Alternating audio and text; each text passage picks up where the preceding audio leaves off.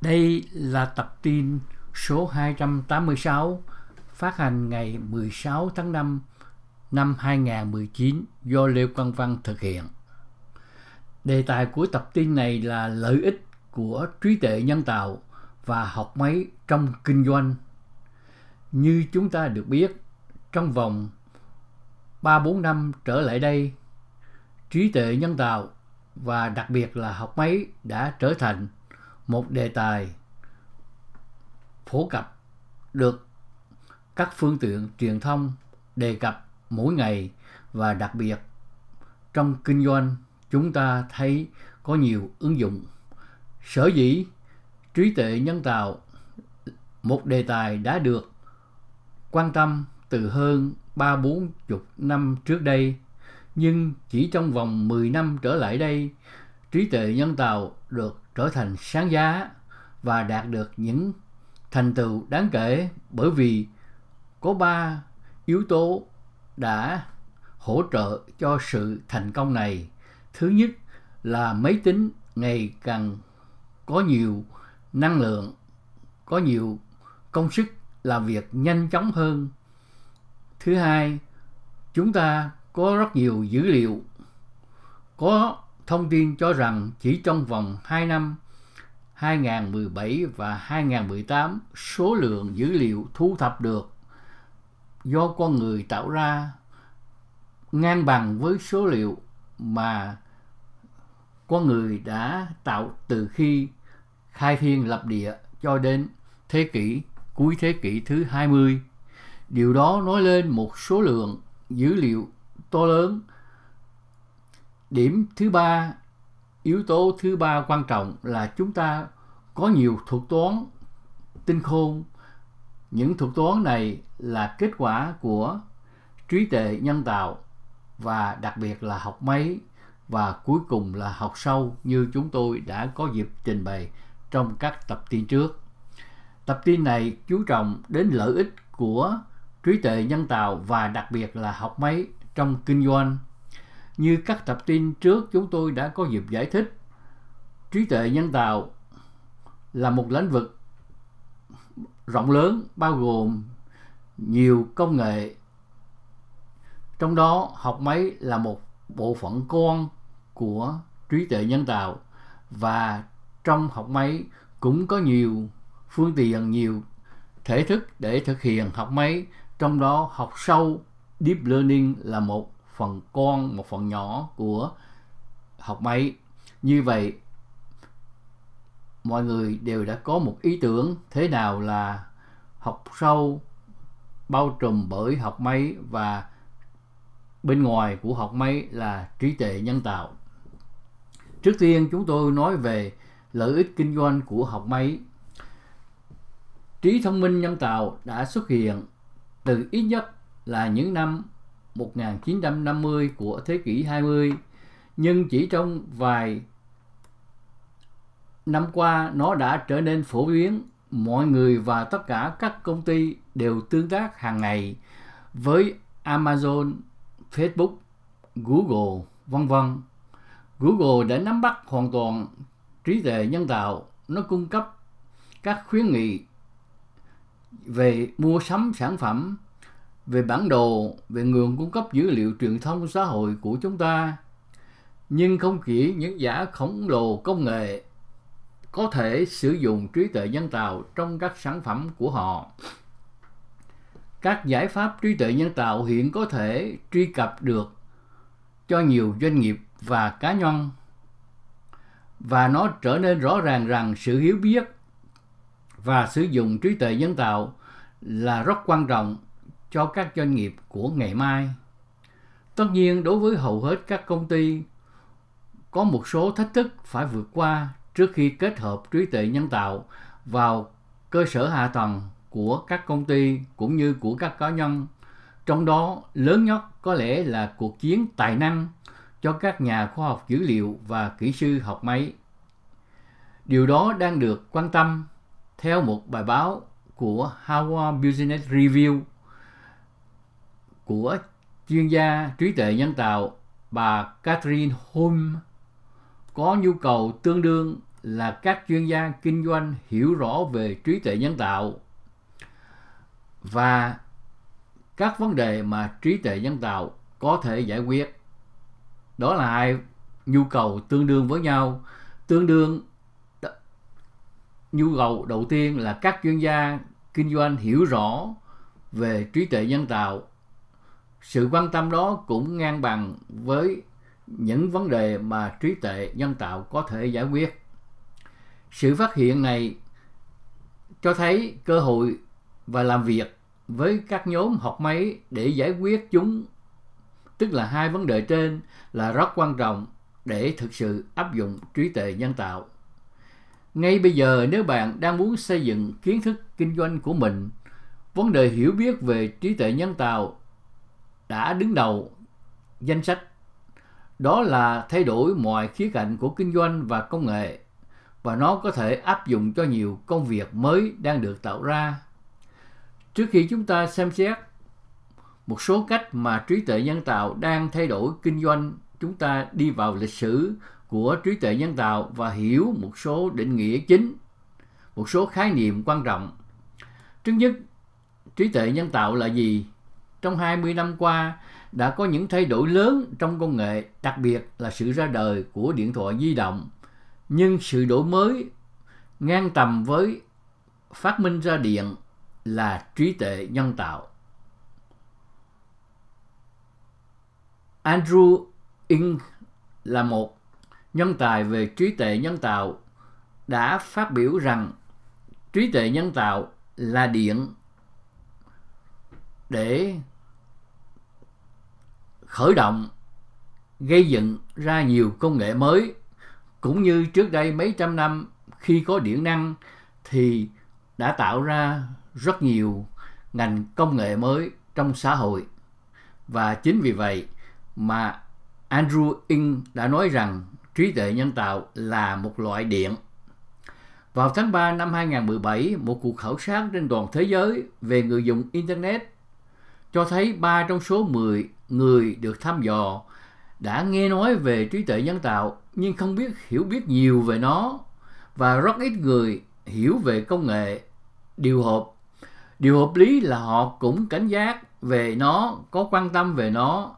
41% người được hỏi trong cuộc thăm dò của Forbes cho biết họ không thể trích dẫn một ví dụ về trí tuệ nhân tạo mà họ tin tưởng.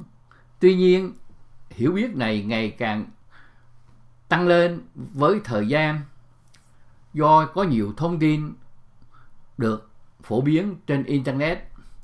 Như vậy, tóm lại, trí tuệ nhân tạo là gì? Trí tuệ nhân tạo mô tả một máy tính bắt chước hành vi của con người theo một cách nào đó. Trí tuệ nhân tạo có thể làm cho trải nghiệm người dùng tương tự như tương tác với con người. Đầu vào là một lượng lớn dữ liệu. Phần thông minh như con người là đầu ra, là kết quả. Đó là những gì cho phép trí tuệ nhân tạo học hỏi và thích nghi. Nó nhận được rất nhiều thông tin và dữ liệu và xử lý dữ liệu.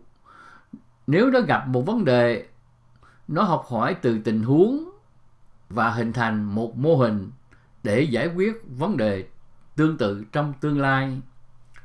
Có nhiều thuật ngữ khác đang được sử dụng, đôi khi có thể thay thế cho nhau và đôi khi không chính xác để mô tả trí tuệ nhân tạo. Trí tuệ nhân tạo là một thuật ngữ bao gồm nhiều hình thức học tập khác nhau. Các nhóm chính là học máy, bên trong học máy là học sâu và mạng lưới thần kinh. Về học máy là một tập hợp con của trí tuệ nhân tạo và được tập hợp các kỹ thuật cung cấp cho máy tính khả năng học mà không cần hay là không được lập trình rõ ràng để thực hiện một công việc. Một ví dụ là phân loại, chẳng hạn như phân loại hình ảnh. Theo cách hiểu rất đơn giản, ví dụ máy tính có thể tự động phân loại hình ảnh của táo và cam để trong các thư mục khác nhau. Và với nhiều dữ liệu hơn theo thời gian, máy sẽ trở nên tốt hơn, tinh vi hơn trong công việc phân loại. Andrew Ng, một trong những người tiên phong của trí tuệ nhân tạo hiện đại, đã cung cấp một danh sách hữu ích về những gì học máy có thể làm. Thí dụ, dựa trên hình ảnh có thể gắn nhãn cho những hình ảnh, dựa trên những đơn vay tiền có thể giúp quyết định cho loại đơn nào, cho những ứng viên nào được chấp nhận cho vay. Dựa trên những phần về âm thanh có thể biết được, xử lý được về giọng nói. Dựa trên những câu tiếng Anh có thể dịch ra nhiều ngôn ngữ khác nhau, vân vân. Đó là những trường hợp điển hình về học máy có thể được sử dụng. Một khái niệm kế tiếp là học sâu và mạng lưới thần kinh. Học sâu là một tập hợp con khác của học máy, cho phép máy tính học các mẫu phức tạp hơn và giải quyết các vấn đề phức tạp. Một trong những ứng dụng rõ ràng nhất của học sâu là xử lý ngôn ngữ tự nhiên, hỗ trợ các chatbot và trợ lý giọng nói như Siri. Đó là sự ra đời gần đây của việc học sâu đã đặc biệt thúc đẩy sự bùng nổ của trí tuệ nhân tạo.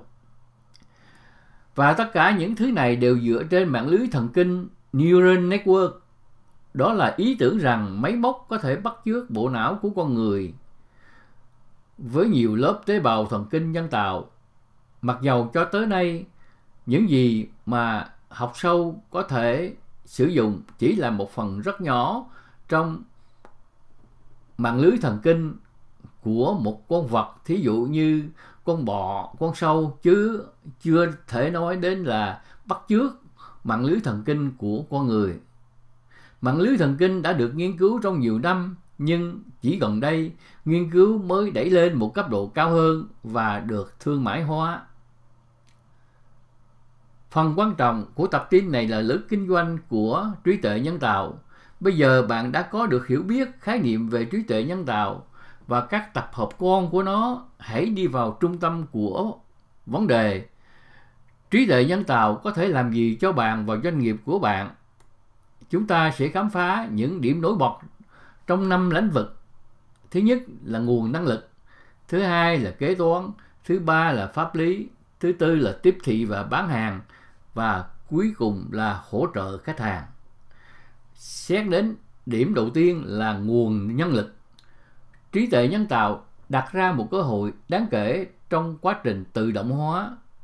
Một ví dụ là tuyển dụng và nguồn nhân lực.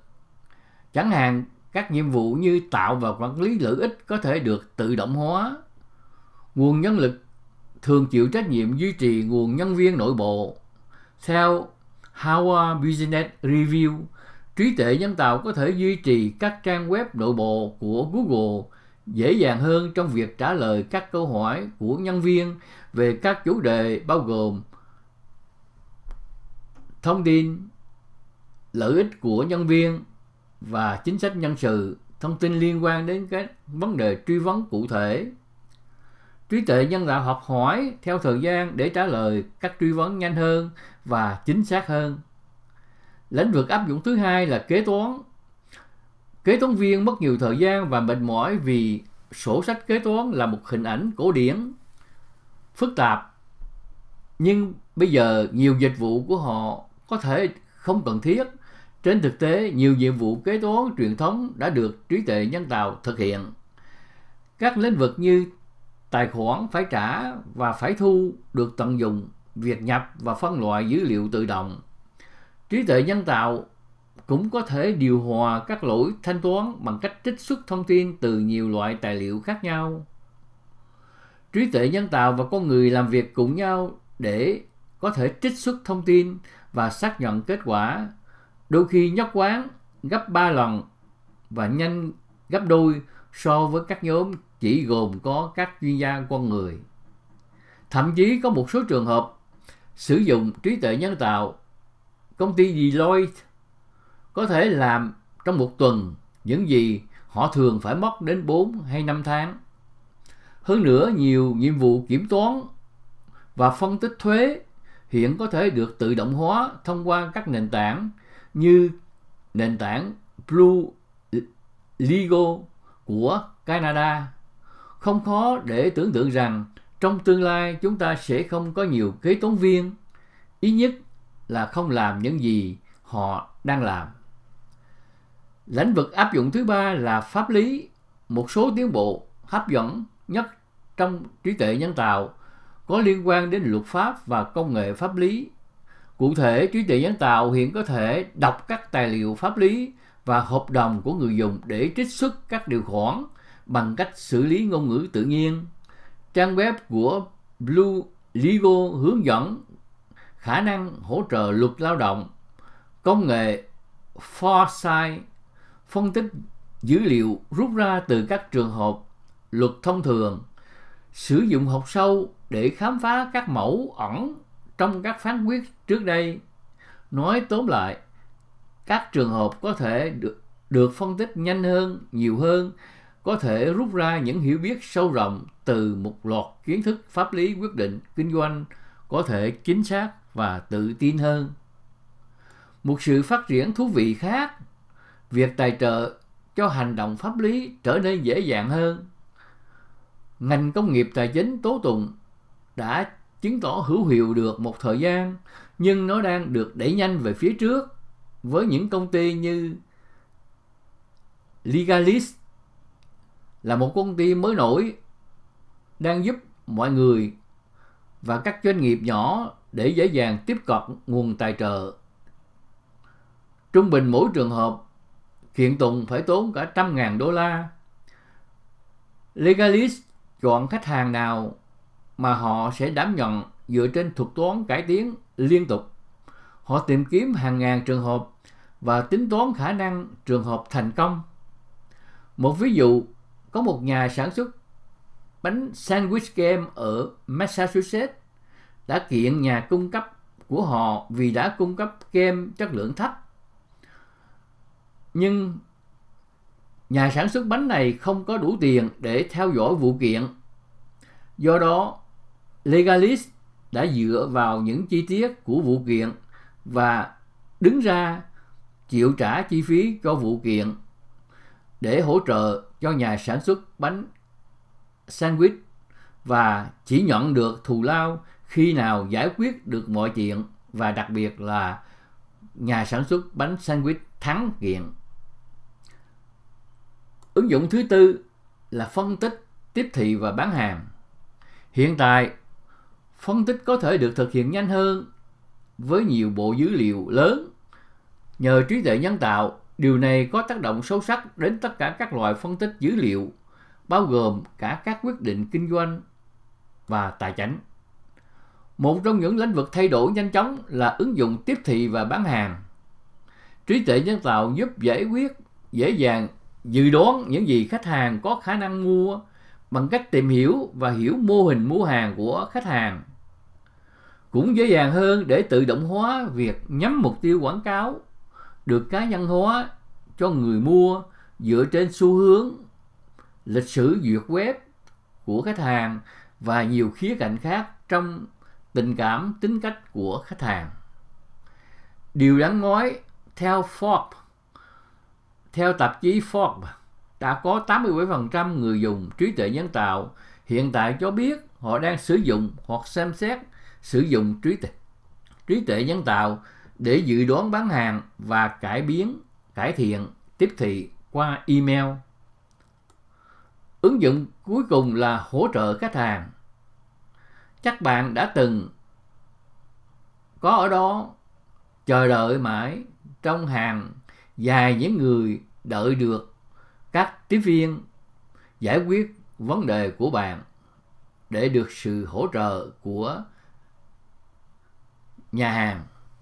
Có lẽ đó là trường hợp xảy ra không chỉ đối với những công ty nhỏ mà cả cho những ngân hàng lớn.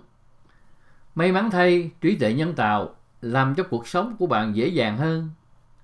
Theo tạp chí Harvard Business Review, một trong những lợi ích chính của trí tuệ nhân tạo là các đại lý thông minh có thể cung cấp dịch vụ khách hàng 24 giờ mỗi ngày 7 ngày mỗi tuần để giải quyết một loạt các vấn đề từ yêu cầu mật khẩu đến câu hỏi hỗ trợ kỹ thuật trong ngôn ngữ tự nhiên của khách hàng.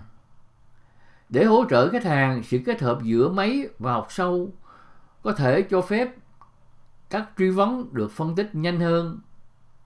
Một biểu hiện chính của trí tuệ nhân tạo để hỗ trợ khách hàng là một chatbot thông minh.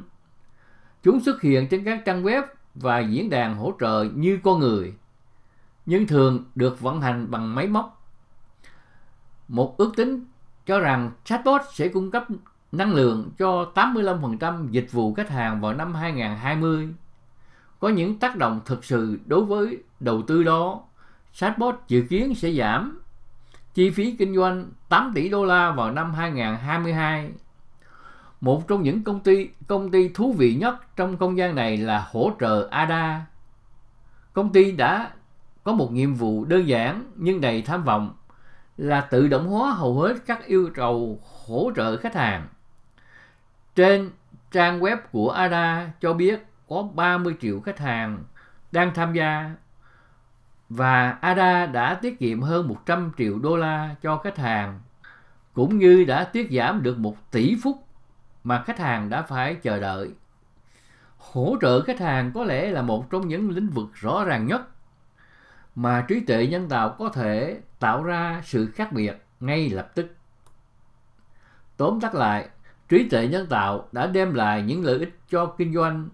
Với việc trí tuệ nhân tạo ngày nay trở nên phổ biến, việc có một sự hiểu biết cơ bản về trí tuệ nhân tạo là điều bắt buộc để tiếp tục thành công trong kinh doanh.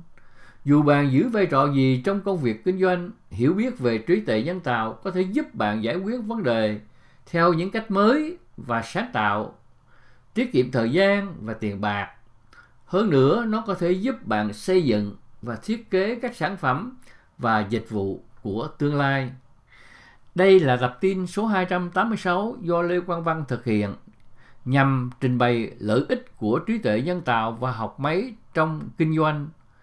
Xin cảm ơn các bạn và mong các bạn đón nghe những tập tin kế tiếp do Lê Quang Văn thực hiện. Xin thân chào.